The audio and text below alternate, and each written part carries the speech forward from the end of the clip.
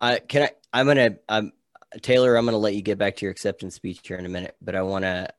Beyonce had the greatest music video, so I want to talk about the thing I just said here about the GDP for government spending, because I was actually wrong, and I don't. I want to actually. I'm okay correcting in real time. Are you cool with that? Really fast, because this is actually scary as shit.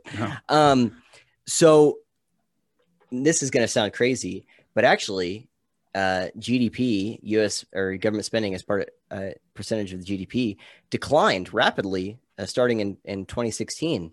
2016, 2017, 2018 went real down. 2019, that 36% number I gave represents like an enormous low over the last 50 years. That fascist Nazi as president that we had during that time, that is just Nazi. following the path of Hitler, Right.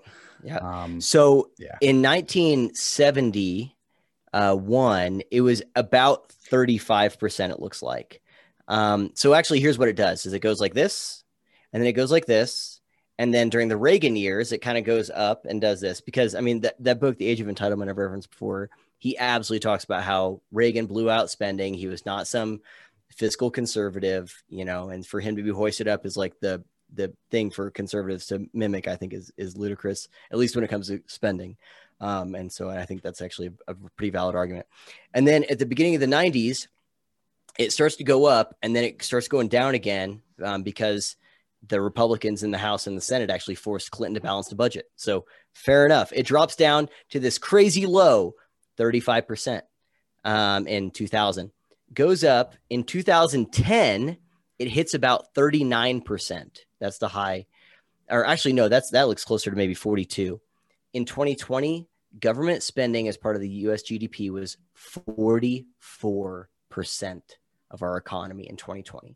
And understand that they want to spend more. What was that bullshit infrastructure plan? Everything's infrastructure, the common good.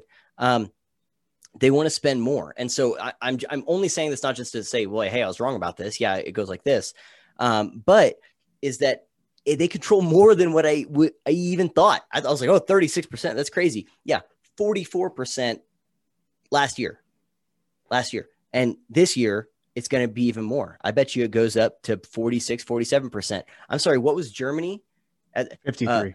53? Yeah. How far away from that are we? And I'm not saying that this percentage equals Nazism. Just saying, like you said, and what we have been saying is that the point is that when the government controls, again, TLDR, here's the Cliff Notes.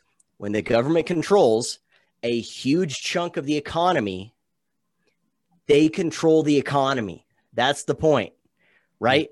You have 4 seats in a car. Someone only needs to sit in one of those to steer the whole car. That's the driver's seat. So you don't have to control all of those seats. You don't have to control the whole economy in order for you to be what's effectively in charge of the economy. And that's everyone's lives. You have to think about what does the government think about this before you make any of these decisions, right? And so that's the point that I'm trying to make. That's the point, that when it's that big, it effectively controls everything. Yeah. It effectively controls everything. Sorry to deviate. No. Hitler's Germany did not start overnight, and it didn't even start. Correct. It didn't even start with him necessarily. Yep. We need to understand the trends that these tyrannical countries, these tyrannical governments have gone to get there. And this is Hayek's whole point of this book, is to say England was like, oh, we're not going to turn into Germany. Like, we're not even close to that. It's like, okay, look at where we're at right now compared to Germany was 30 years ago. And now even you bringing up those statistics is like, okay, people should probably take note of the projection in which we're going on. And you find this kind of, this catalyst that, has a drastic increase in tyranny or totalitarianism, and a drastic decrease in individual freedom. You could say something like COVID, although a serious crisis, seems to be a crisis that hasn't gone to waste. I don't know if that 44% number that you cited in 2020, it's scary. You can always say, well, that's because of COVID. Well, are we going to say that in 10 years when that number kind of stays there or goes up because they're using that as an opportunity? 2009, it was close. Yeah. In 2009, it was close from the housing thing that they also created. And that's the point that you're making there. It's that they will find a thing. It won't go to waste. Like you said, it won't go. I mean, that's the Rahm Emanuel quote. It won't go to waste. They will come up with anything. And by the way, before COVID, what were they saying? Climate, right? Yeah. Climate, race, all these things, and so they will find any excuse that they can. Plastic straws, pick some. And so they will find any excuse to consolidate power, any threat. That's the analogies of war that they will use to consolidate that. And there's no guardrails on it. There's no guardrails on it. All right, I'm done. Yeah, that was perfect. So this next section actually starts to tie things in together. It goes to the common welfare, but also talks more about agreement and how there must be forced agreement when they find out that there's no way that they're going to be agreeing on the ends of all these things. So which quote are you looking at here? How does it start? It is not difficult to see. Okay, yeah, I'll read that, man. Like you've read all these quotes, man. I'll read it. It is not difficult to see what must be the consequences when democracy embarks upon a course of planning, which in its execution requires more agreement than in fact exists. The people may have agreed upon adopting a system of direct economy because they have been convinced that it will produce great prosperity.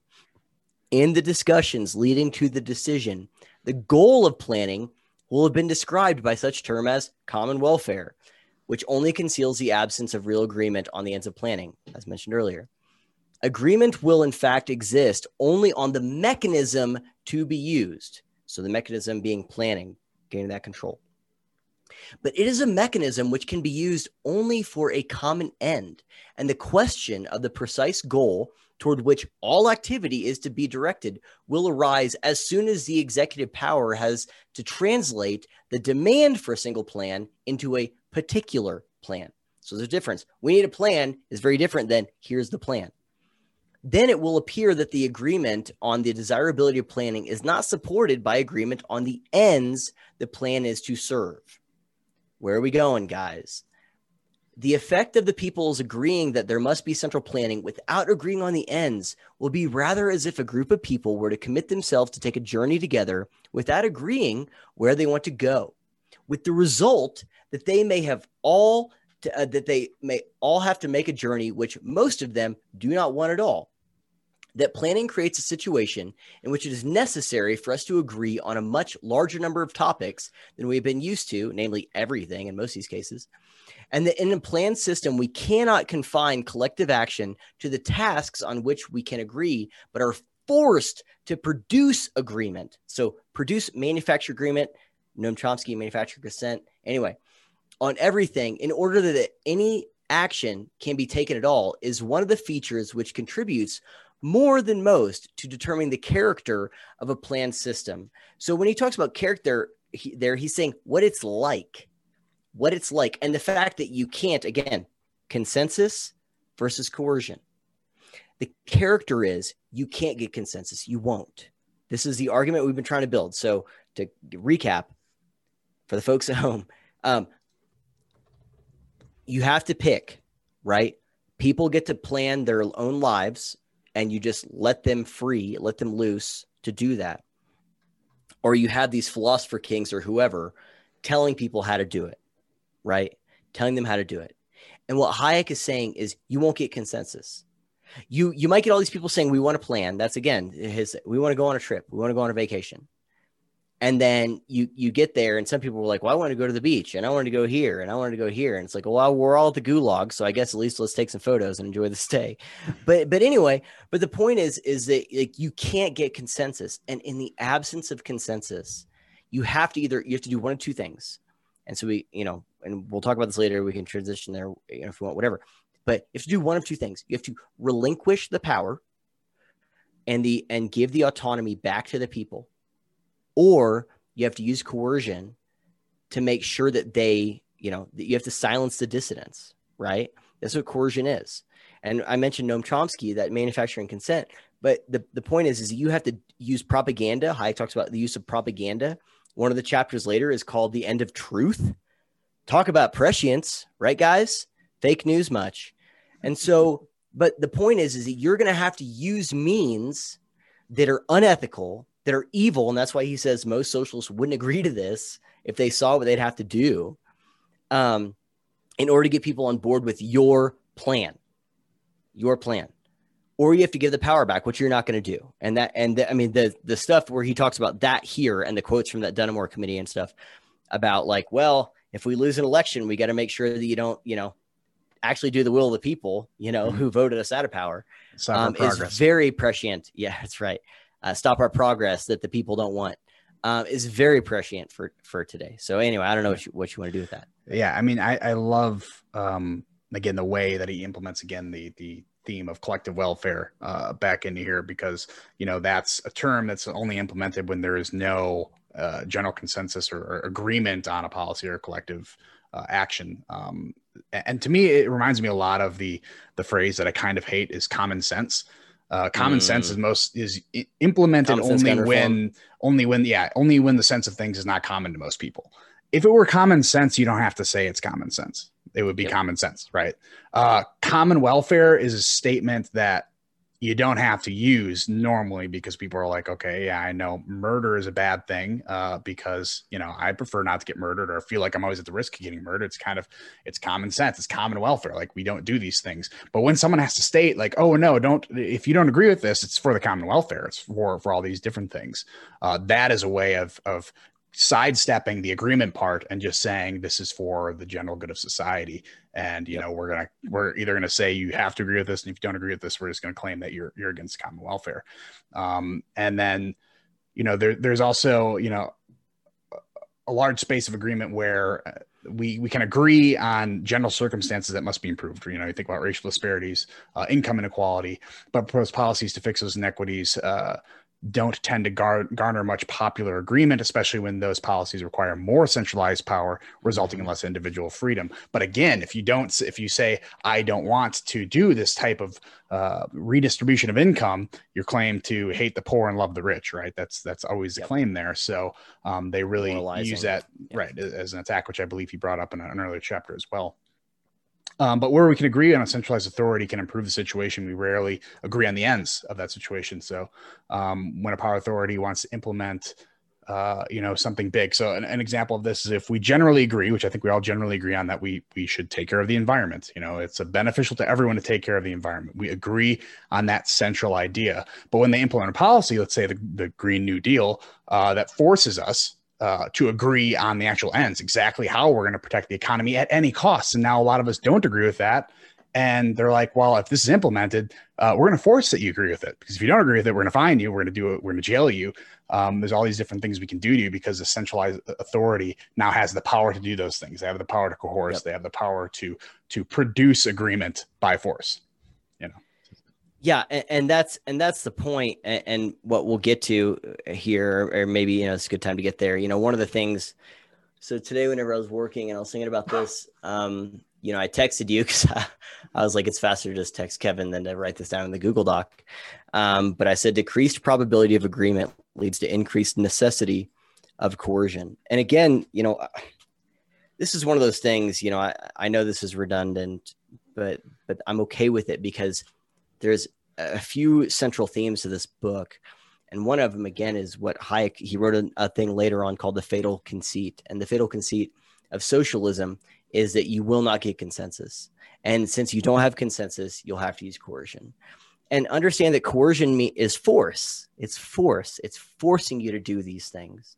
And the government has a monopoly on violence, on force. That is what it does. That's the quote, right? The government has a monopoly on violence. And so, like, the fact that we have to be in a situation or in a, some kind of dichotomy between choosing, the government or whoever's at the top, between giving, you've got these people who, to go back, refer to the Adam Smith quote at the beginning, where it's like, no one is more dangerous than the person who has folly enough to think that they can do this, right? So you have the person who has folly enough to think that they can do this, which mainly, and I'm just going to say it, is that the people on the left, this is what the left represents. They have the folly enough to think that they can do this. And we're seeing this play out right now with the policies. I stumbled upon this account yesterday on Twitter called Is This Infrastructure? And it's got this picture of Joe Biden. It's not like a picture. It's just like him looking confused, that's Joe Biden. Yeah. And so it's like, the modern left is we're going to control everything. We're going to run everything, and we'll call it infrastructure, call it whatever we have to need to, but we have the folly to think that we can do this, that we're the morally enlightened. We do have agreed upon ethical code, right? And it's our ethical code, and you need to get in line and get involved and get behind us in that. And Hayek is saying you're not going to get consensus. And so you're going to have to use these means. So whenever I say coercion, they do all the things. Like, look at the bullying, the moralizing, that you mentioned earlier. It's like they will call you whatever they need to call you to get you to shut up. Understand that when they say you're racist or that you're a bigot or you don't care about these people, that is a form of coercion. They are shutting you down. They are delegitimizing your dissent in their dumbass plan, right? And so that is what we're looking at here. And this is only increased. This has only gotten worse.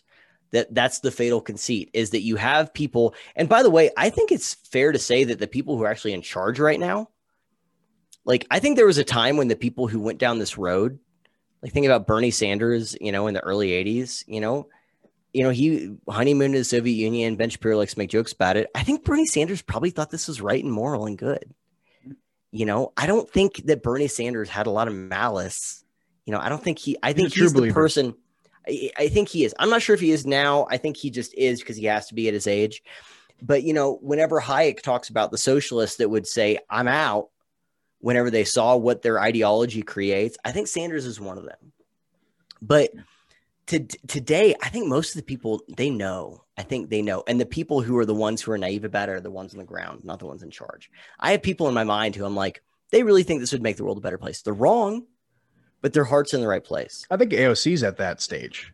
I strongly disagree on that. I so disagree. Yeah. No, I think she knows damn well exactly where all of her ideas go. Personally, I don't know if she's mature enough or has the capacity to know at this point. And I'm trying to say this as nice as I can. And I don't think she's a complete moron, but like I always say, like, if there should be a poster child for free college, she should be it, because she went to a university, got her degree, and learned nothing.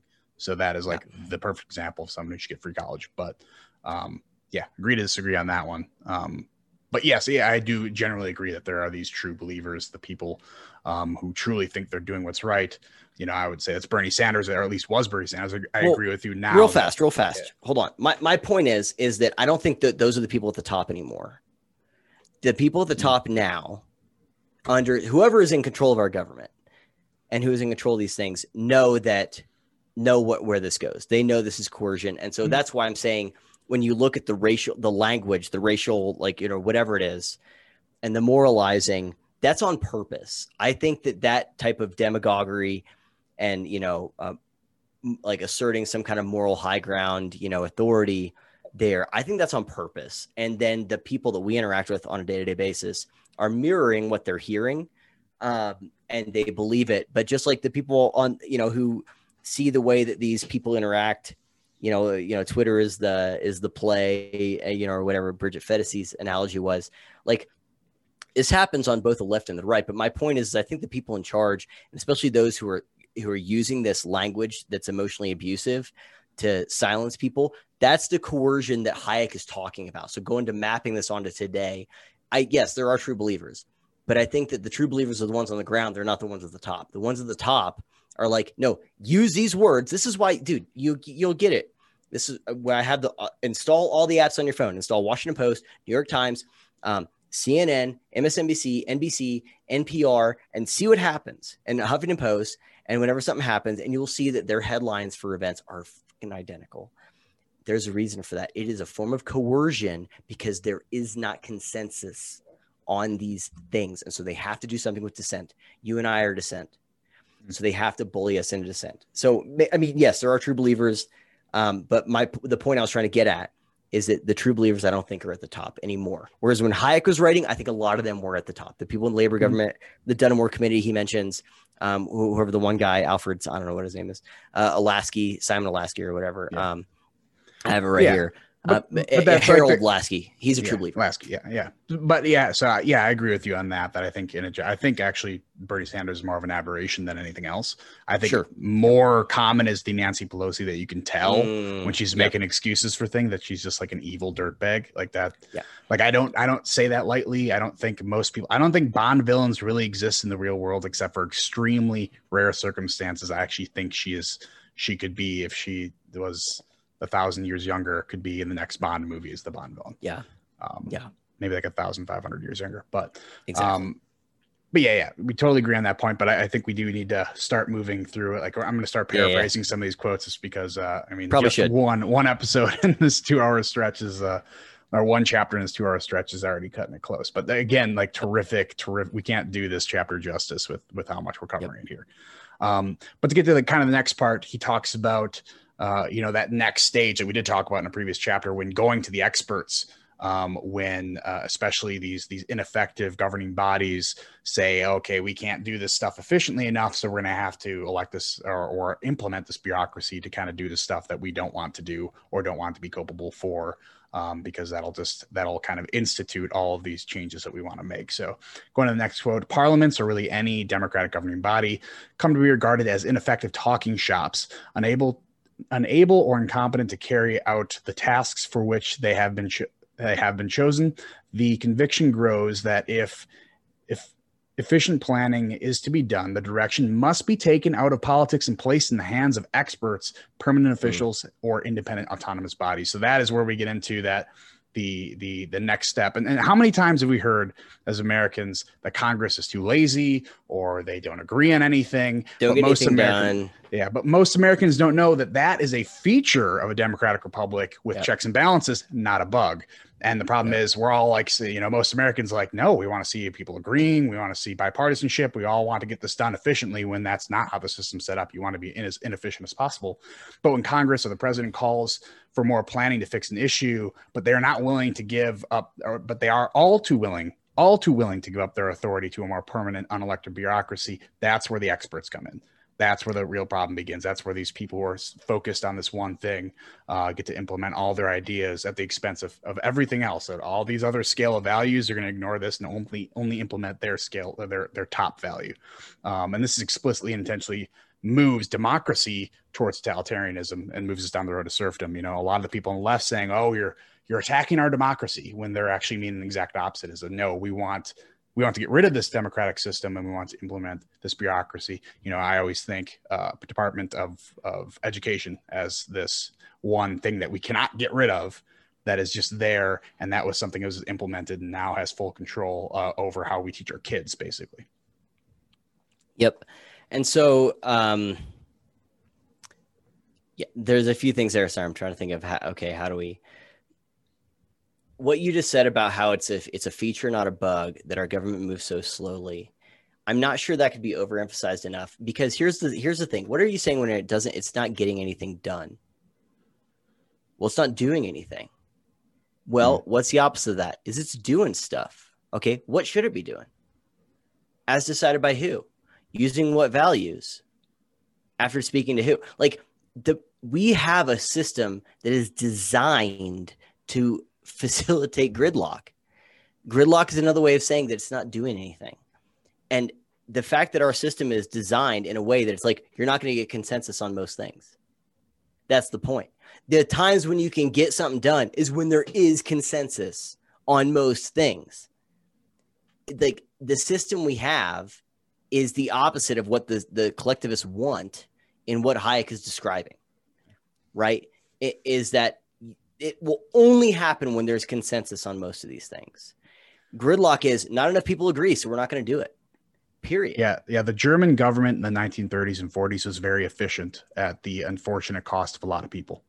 Exactly. Efficiency is a word. It's like, okay, a serial killer can be efficient, right? Efficiency just means that you are, efficient, quick,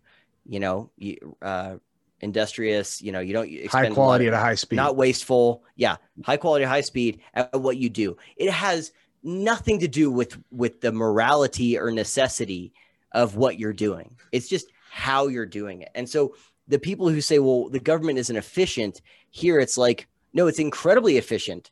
at creating gridlock.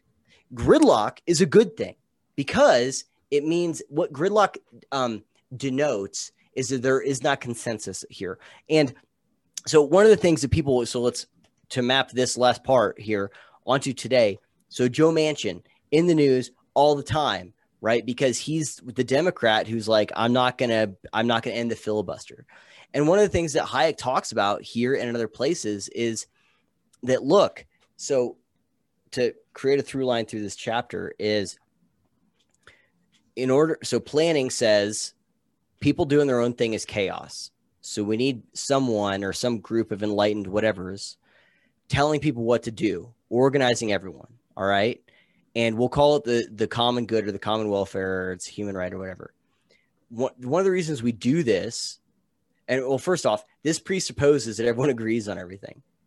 And then once we realize not everyone agrees on everything, in fact, everyone disagrees on most things. So it's the exact opposite. So when you get into that scenario, the odds of someone turning back is virtually zero. So they're going to have to come up with ways to deal with that dissent. That's where coercion comes in.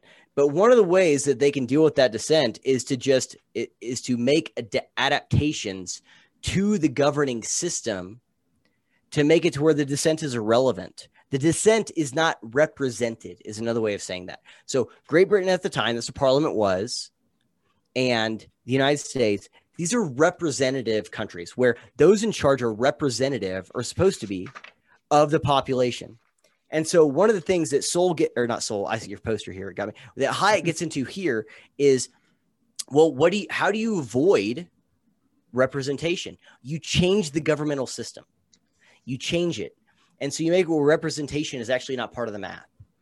And so what do you do there? So to map this on today, you delegate to bureaucracies, unelected officials, these bureaucracies, these experts, like you mentioned earlier, Fauci or whatever. So you delegate them to bureaucracies, the decisions. So then the parliament becomes, hey, it's not us. It's not us. Again, I think I mentioned this before. EPA was created by executive order, right? How powerful is the EPA today? Pretty damn powerful. The Department of Education was, same thing. Totally immoral. This is a cabinet level position, right? How much power does the Department of Education have today over how many lives? So much power and influence, right? So he's saying, here's one of the ways that you deal with the lack of consensus is you delegate to these bureaucracies. And that's not inherently a bad thing if that bureaucracy has a goal that's stated on the outset. So he gives the example of a general in this chapter. He's like, look, the military is a bureaucracy. You have a general in a war who has a goal. Hey, we need to beat those guys. The end, right? We know what victory looks like. Efficiency is a priority and gridlock is not. So exactly. No, that's exactly right. Yep. No, that's a very good point, Kevin. And so the point is he's saying, look, just by giving it to bureaucracies isn't a bad thing in and of itself if there's a clearly stated goal and there's guardrails there. Okay. So with the general, it's like, yeah, no, we're all going to rally around this thing. We're going to beat these bad guys and go back to our lives. But he's saying that's not the thing that happens with these bureaucracies because he used this vague language here. And so we can circumvent the need for representation with our systems here, to go to that, the article I read before we got started, where the guy was like, hey, this applies in Great Britain and here. That what you see happening, what Hayek is talking about, the bureaucracies in Great Britain, that's here. And so that's one of the things that they do to circumvent that there. And so I don't know if you want to get into that footnote there whenever it talks about the permanence of this stuff, because this is one of the things I want to spend a little bit of time on before we end. Maybe this is the thing we end on. But about how they make it to, they don't care about democracy.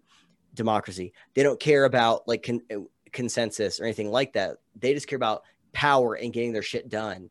And so they'll do whatever they need to do there, including like completely throwing all of the principles that, like you said, are features, not bugs, that require consensus to do things out the window. So the filibuster, like I said, Joe Manchin earlier, he's one of the Democrats. It's like, I'm not going to get rid of the filibuster, but he's mentioned now that he's open to it. We're pretty early in this administration, guys. We're pretty early. Okay. Yeah. So the odds of us moving more and more towards that, of getting rid of these types of things that kind of actually keep the tyranny of some plurality or minority at bay, those things are being removed. And this is the thing this is one of the things, like I said at the beginning of the video, that Hayek touched on, and noticed trending in that direction in the West, I don't know, 80 years ago. Yeah, I mean, we're early in this administration, but how awesome is it to be Joe Biden right now? You get to wake up every morning and you're told you're president. It's news to you. So, right. You're like, oh shit. You're like Drew Barrymore in 51st Dates. Yeah, right. It's pretty amazing. But I think that footnote you're talking about is the Lasky footnote. Yep. Yeah, so I'll just introduce Lasky here, and I'm going to paraphrase a lot of what's going down here. But so the next section, he dives into the process of turning democracy into a bureaucracy, and an argument made by English political theorist and Labor Party economist Professor Harold Lasky. And as we kind of search his background right before talking, big fan of communism, Marxism, all that fun stuff. So loved it. Yeah, super Stalin, influential love guy. Stalin. Yeah. AKA he's just, a Labor Party. So is what it is. But so to go to kind of the bottom of one of his quote, I'm going to go into the next paragraph as well as quote, and this is Lasky's quote: "The necessity and value of delegated legislation," which just means power given to an unelected body, delegated to a different legislature, "has recently been strongly affirmed by the Dunmore Committee, and its extension is inevitable if the process of socialization is not to be wrecked by normal methods of obstruction, i.e., checks and balances, which existing parliamentary procedure sanctions." So we already see them trying to bypass all this stuff. And then I'm just going to go into the next quote. "And to make it quite clear that the socialist government must not allow itself to be too much fettered by democratic procedure," Professor Lasky at the end of the same article raised the question whether in a period of transition to socialism, a labor government can risk the overthrow of its measurements as a result of the next general election. He left that question significantly unanswered. So they've already given it away here. Not only do they not really appreciate that gridlock that comes with democracy to make sure that we're slowly moving in the right direction instead of quickly progressing in some random direction or direction of one authoritarian, they also let you understand that you can use the powers of democracy to destroy itself. Once you are democratically elected, you get in there, and now if you are powerful enough and you institute the right planning, you can the people might vote you out next election cycle, and you're like, no, that doesn't count.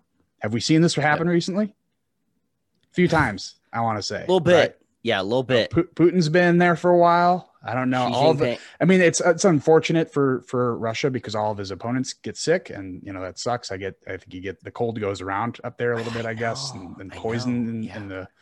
But China, I mean, there's a long list of totalitarian governments that have implemented policies just like this, where you see these presidents last a lot longer than they're supposed to. Yeah, and so to put a fine point on that, what he gets into here. So to kind of go through the themes of this chapter is where he's like, look, planning and democracy are at odds, just like individualism and collectivism were in chapter 3. And so here are the issues. Consensus. Take a shot every time Truman says consensus in this video. Anyway, but so you have to get around. You will absolutely die unless you're me, and you'll just get a slate buzz. And so, but the point is that you won't get consensus. And you had a joke. What was it? I saw your face. My joke is I'm looking at all the material we still have left and the time we have left. That's the joke. No, I got this, bro. We got this. So you're not going to get consensus. So you have to, and consensus requires this common core values and da-da-da. And again, he lays this argument out where I think he does such a good job of saying, hey, here, he doesn't just say, you ain't going to get this. He says, here's what I mean by that.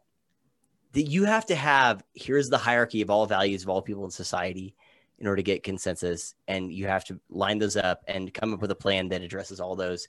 Ain't going to happen. And so as such, one of the ways you can deal with this is to delegate to bureaucracies. And the bureaucracies can come up with stuff. And so that's not inherently bad if they have guardrails and they have an agreed upon end goal. But that's not what happens here. And so here's the footnote thing that he says here. That I want to read this, that addresses, and again, this is so relevant to today. So you can take the word parliament out of this and substitute with Congress, whatever. Parliament nowadays passes so many laws every year that much of the details is so technical as to be unsuited for parliamentary discussion. And he goes on to say, if Parliament were not willing to delegate lawmaking power, Parliament would be unable to pass the kind of quantity of legislation which public opinion requires. And so he goes on to say, many of the laws affect people's lives so closely that elasticity is essential. So the point is he's saying, look, Parliament's supposed to make laws. Who's in Parliament? Back to the thing I said 10 minutes ago. Who's in Parliament? Representatives of the population, right? So the people who represent certain chunks of the population are supposed to get together and make laws that are supposed to be somewhat representative of a consensus of those populations. Okay. They're not going to get that. So they delegate to bureaucracies. Now, those bureaucracies, so they might tell the bureaucracies what to do or vice versa. But the problem is they have to use this vague language because these are not, to what I mentioned earlier, they're not 50-50 issues. And this gets into people's lives at such a level. I think we mentioned this in one of the introductions, is that Parliament is passing laws that like were unheard of 10 years ago, 20 years ago, right? I think we mentioned that in the introduction video. One of the forwards says that. And so that elasticity is required. So they are going to delegate to these bureaucracies. And either way, whether it's a bureaucracy telling Parliament or vice versa, they're passing laws that no one actually agrees upon. These are not 50-50 issues. Defund the police is not a 50-50 issue, right? It's just not. And this is the thing that the Democrats do now, is they don't have consensus on this stuff. Let's do a national ballot or national. No, not that I trust any type of voting nowadays. And I don't care. I'll say that. But let's do some type of thing where everyone, you can come out and vote on, prop whatever thing. And this is a national thing. Who's going to vote defund the police, right? Like 25% of the population, and so they have to accomplish all these things through mechanisms that do not involve consensus. The opposite of that is this is coercion, in other words, right? Coercion is we're going to force you to go along with us. Passing it without your input, even if it's passing it without a majority input, is coercion. And the other thing that he gets into there, like you said, that quote where he leaves it unanswered, is that and Kevin and I were looking up the Dunmore Committee. This was I think this was one of these things where they were looking into the economy and what should happen with Great Britain in the wake of the Great Depression, because this is like 1929 to like 1931 or 32, something like that. But one of the things that they say in there, and that Lasky guy says, who was a socialist, loved Stalin and Marxism, as you mentioned. A big fan of Mao. Big fan of Mao. Yeah. Semis all day thinking about Mao. And so the point is,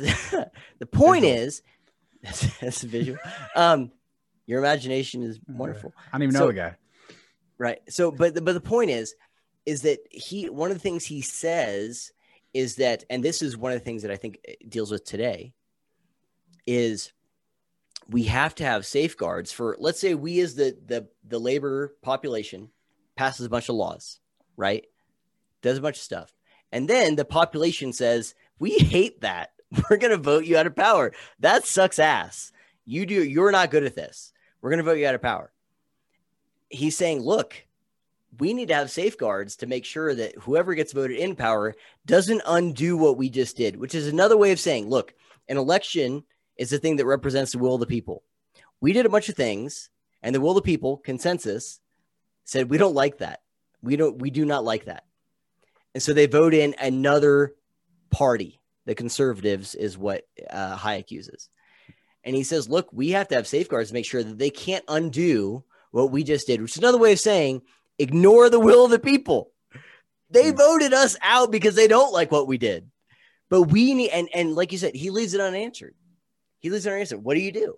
We have to, and so I think part of that is you get rid of the elections, like you were mentioning earlier with you suspend them. You get rid of them. You suspend them or whatever. Yeah.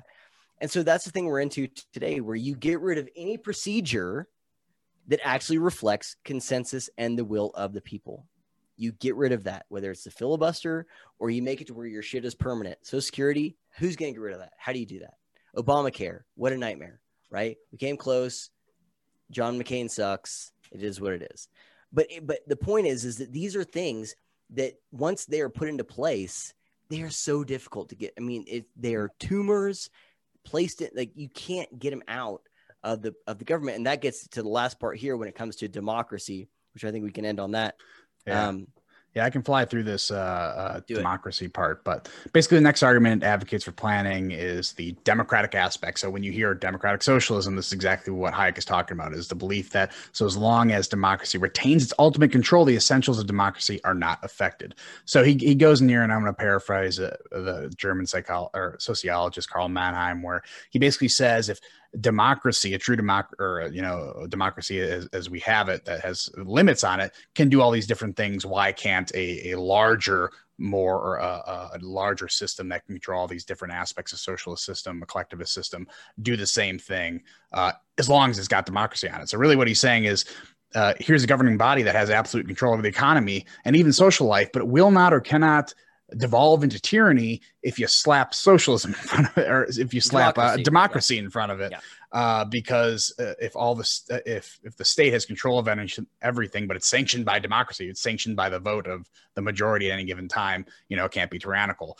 Does this work in theory? Kind of, not really. Does it work in practice? I mean, we've seen it. It does not work in practice. And, Hayek goes on to explain, and I'll just read the highlighted part, is, quote, the whole system would tend toward the plebiscitarian dictatorship in which the head of the government is from time to time confirmed in his position by popular vote, but where he has all the powers at his command to make certain that the vote will go in the direction he desires. So he is saying, we're open there, democracy grants the power to its leaders to reject the powers of democracy itself. This is how democracy moves in dictatorship in one move. He goes to continue a quote, when it becomes dominated by a collectivist creed, democracy becomes dominated by a collectivist creed, democracy will inevitably destroy itself.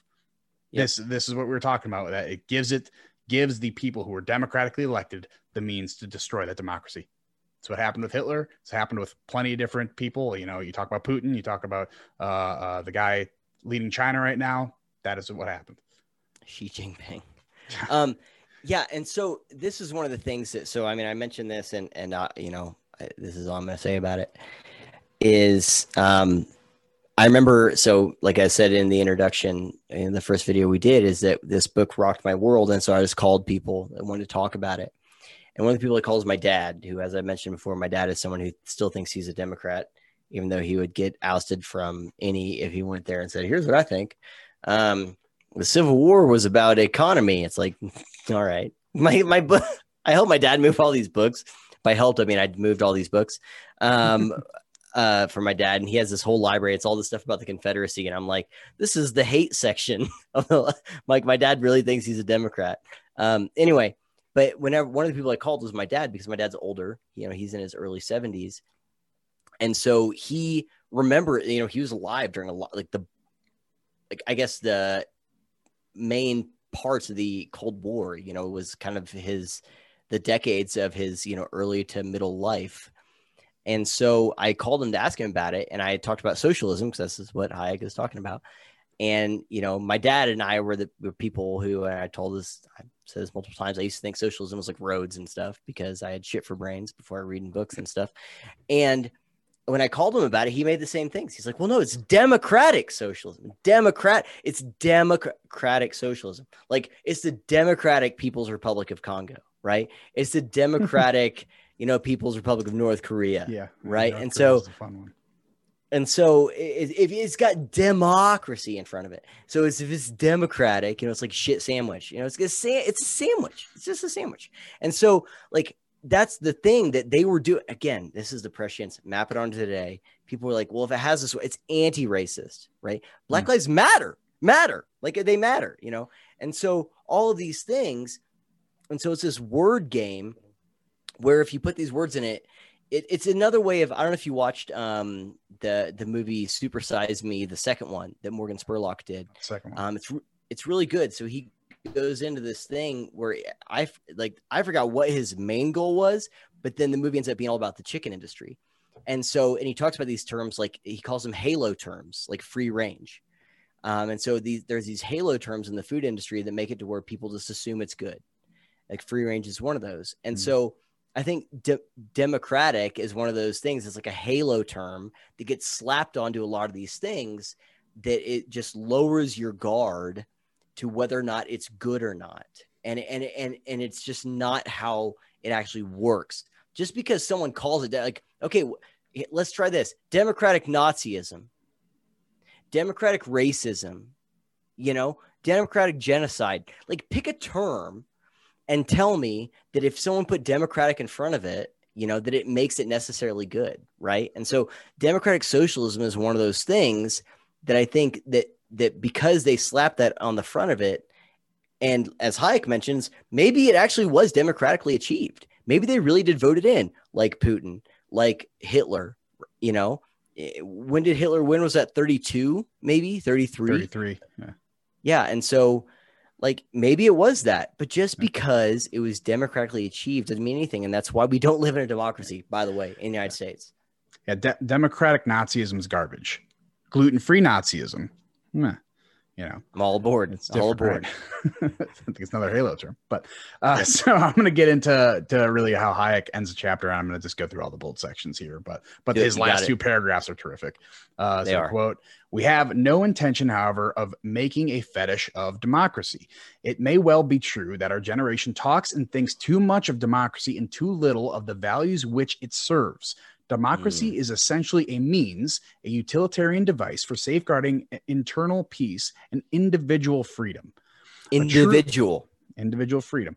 And to continue the quote, "A true dictatorship of the proletariat or working class, even if democratic in form, if it undertook centrally to direct the economic system, would probably destroy personal freedom as completely as any autocracy ever has done." So to go back to kind of the first point of fetishizing democracy, this reminded me a lot of when he said, do not stick to the dogmatic laissez-faire attitudes. It's like, if you're going to the extreme, you're doing it wrong. The reason we like democracy, the reason we like laissez-faire economics, is because they're the best vehicle to maintain individual freedom. But that does not mean that vehicle cannot go off the road. It does not mean that no, keep going. No, I was just say, and whenever to marry this, take a shot, guys. To marry this consensus, democracy in people's mind represents consensus. Democracy means most people think X. So in a democracy, whatever X is the thing that most people think and agree on. And so what Hayek is saying here is democracy is a way of achieving good things, but like liberty, I think is the quote is, it's the thing, democracy is the thing you're aiming for. Or you're using liberty is the final end goal of all of it. Liberty is freedom. And so if you're using democracy as a substitute mentally for, like we were saying earlier, defining liberalism or planning or whatever. Hey, when you hear this word, think this. I think most people hear democracy and they think consensus. And the problem with democratic socialism, democracy in Congo or Korea or whatever, is it's not consensus. It's not. It's just not. And it will not happen with these policies. Absolutely. So then he really ends the final chapter, and I'll just go through, a really small piece of it here, but he talks about arbitrary power, and that the source of power is not, or is not the source, but the limitation of power in which prevents it from being arbitrary. Democratic control may prevent the power from becoming arbitrary, but it does not do so by its mere existence. If democracy resolves on a task which necessarily involves the use of power, which cannot be guided by fixed rules, it must become arbitrary power. Now, fixed rules is what kind of moves us into chapter 6. It's called planning and the rule of law. But really, he talks about when power becomes arbitrary, meaning the power is used without concern of law or specific reasoning, it will become tyrannical, even if a majority of people should believe that this power ought to be used. Yeah, and if you have anything to add to it, I also pulled I do. Go ahead. Big surprise here, right? Yes. Something to say. No, I was gonna say, right. I will not use the C word. But no, I think that quote is worth saying. It is not, or saying again, repeating, it is not the source. So to democratic socialism or whatever, It's not the source, but the limitation of power that prevents it from being arbitrary. Hey, people at home, if you're still here, when you hear arbitrary, think something that people just flying off the handle. That's what the United States rebelled against. That's monarchies, right? So he's saying, look, the means by which power achieve power isn't the thing. Don't get hung up on that. It's what limits the way that it exercises that power. That's the thing to focus on. Okay. So in the United States, that's what the Constitution does, right? Shall make no law, shall make no law, shall make no law, right? That's it. It's a limiting document for the government, right? It's freedom from, not freedom to. And so this is such a huge distinction here, where there are these people who think that we have freedom to all these things and the government is supposed to give us freedom to things. But no. It's not that. It's freedom from. And so limiting the power of government is what matters most. It's not how the government came to be. It's not where it got its power, whatever, democratic, whatever. It's how do you limit that power to keep it from becoming arbitrary, which another way of saying is it just does whatever the it wants at any given moment, any given time, which is what planning necessitates, by the way. And I think we've hit on that before. But that's the only thing I would add there is that quote of like, that's why the democratic socialism or democratic People's Republic of dog shit, whatever, doesn't matter, is it's not how they gained power. It's what are the guardrails or the limits of that power that you have to focus on. 100%. I didn't 100%. Use the word. The C word, which is, if you're hopping in now, is different than what you think it is. So there is a quote that I pulled that was kind of more toward the middle of the chapter, but I loved it because it perfectly encompassed kind of a lot of what he talked about here, if not everything. But it's quote, Hitler did not have to destroy democracy. He merely took advantage of the decay of democracy and at a critical moment obtained the support of many whom, though they detested Hitler, he yet seemed the only man strong enough to get things done.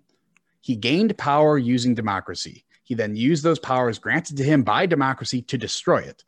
He used economic and social planning to systematically kill millions of his own people.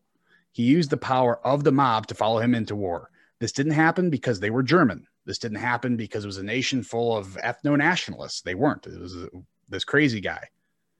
And this happened because they turned their back on true liberalism and traded in for collectivism. Yep. This is what happens with planning, because this is a requirement of planning. And this is how you go down the road to serfdom.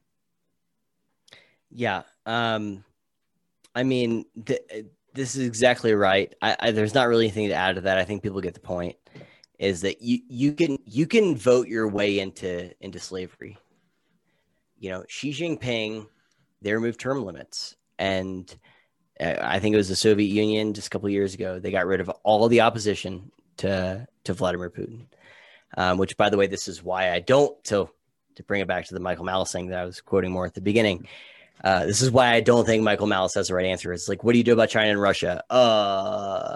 Here's some words, but that's it. And so, but the point is, there are these places that people voted themselves into tyranny. Hitler was democratically elected, Reichstag fire, you know, and he wasn't even elected as the leader of Germany. He convinced, I forgot who the leader of Germany was, convinced him to give Hitler the power, be the vice chancellor or whatever it was. And so the fact that someone chose, you know, go to Yao Min Park, right? And she mentions her, when she escaped North Korea, she was in human trafficking, right? She was a sex slave. She chose to go into that. She chose to go into slavery, you know? And so that happened with early Christian missionaries who went to these islands where you had to be a slave to get there, where they said, I'm going to voluntarily go into slavery. So the point is that because you chose a thing or because you chose a person doesn't mean that you necessarily, one, know what you're choosing, or two, that you can, here's the thing. I think I mentioned being cliffed out and some other thing. Like, because you chose a thing doesn't mean you can unchoose it. Right. So when you hear democracy, you think I chose it so I can unchoose it. And that's not how this works. That's not how this ideology works. You can't unchoose some things. You can't. And this is a thing that once it's been chosen, it just grows and grows and grows and grows and grows and grows and grows. And it's like the, you know, the plant in Little Shop of Horrors, right? Like, holy shit, I keep feeding this thing. I'm done. You know, feed me, Seymour. Like, it's like, nope, can't unfeed it. Can't, you know, unmake this. And that's how this ideology works, is it'll do whatever it needs to do, including deceive you, coerce you, propagandize you into acquiescing to it so it can get power, but you can't unchoose it. You can't unpick it. Yeah, totally agree. And perfect way to end the chapter, because we kind of have to in a minute. But thank you for listening. No, you did great. Thank you for listening. If you haven't listened to the previous 3 episodes of this, go check it out. You know, if it's later and we have more episodes, at least go check it out. It's really, really awesome to listen. I know I have a ton of fun doing this. Actually, really excited. Like, it's really late by me, and I'm an old man, so I go to bed early. So I was super tired at the beginning. And now I'm like all riled up and like ready to talk about the next chapter. So it kind of sucks, but is what it is. But if you want to try to support Truman, find more of his stuff, check out returntoreason.locals.com. Look for Return to Reason on YouTube, Medium, Twitter. You're at My Mundane Mind, ThinkSpot. I didn't mention that. Return to Reason. And you can find them and support them on all those places. Did I miss anything there? My Grinder, but it's a name that I don't feel comfortable saying on here. That's fine. Yep. My Grinder is Engineering Politique. It's got a little accent there. So. But you can find me and support me at engineeringpolitics.locals.com, Engineering Politics on YouTube, ThinkSpot, Medium, and ENG_politics on Twitter. Yep. Can I point out? Hey, Kevin, do this. Put it up. There it is. Boy, Kevin just got married. He's got the wedding band on. So be sure you have to support him now. Do it as a wedding gift, right? I mean, all of your support's going to go to my wife, but yeah. That's right. Hey, that's okay. That's okay. She's a victim of the patriarchy. So, you know, bring it home to Kevin's wife. So congrats again to you, buddy. It's cool seeing you with that wedding band on. Weird. Man. Like, I got the silicone one on now, but I wore the metal one for the first day and I never had it on. I was fidgeting with it constantly. I take them off because whenever I'm eating or something, I get food and stuff underneath of it. And so like, I literally grab my rings and wear them for videos. Because I often wear them outline. Taken ladies, still single on Grinder, but you know, taken here. That's right. No, that's a whole different thing. Yeah. So thanks again for watching, guys. We'll see you next time. This has been awesome. Kevin, thanks again. And we'll see you next time. Peace. See ya.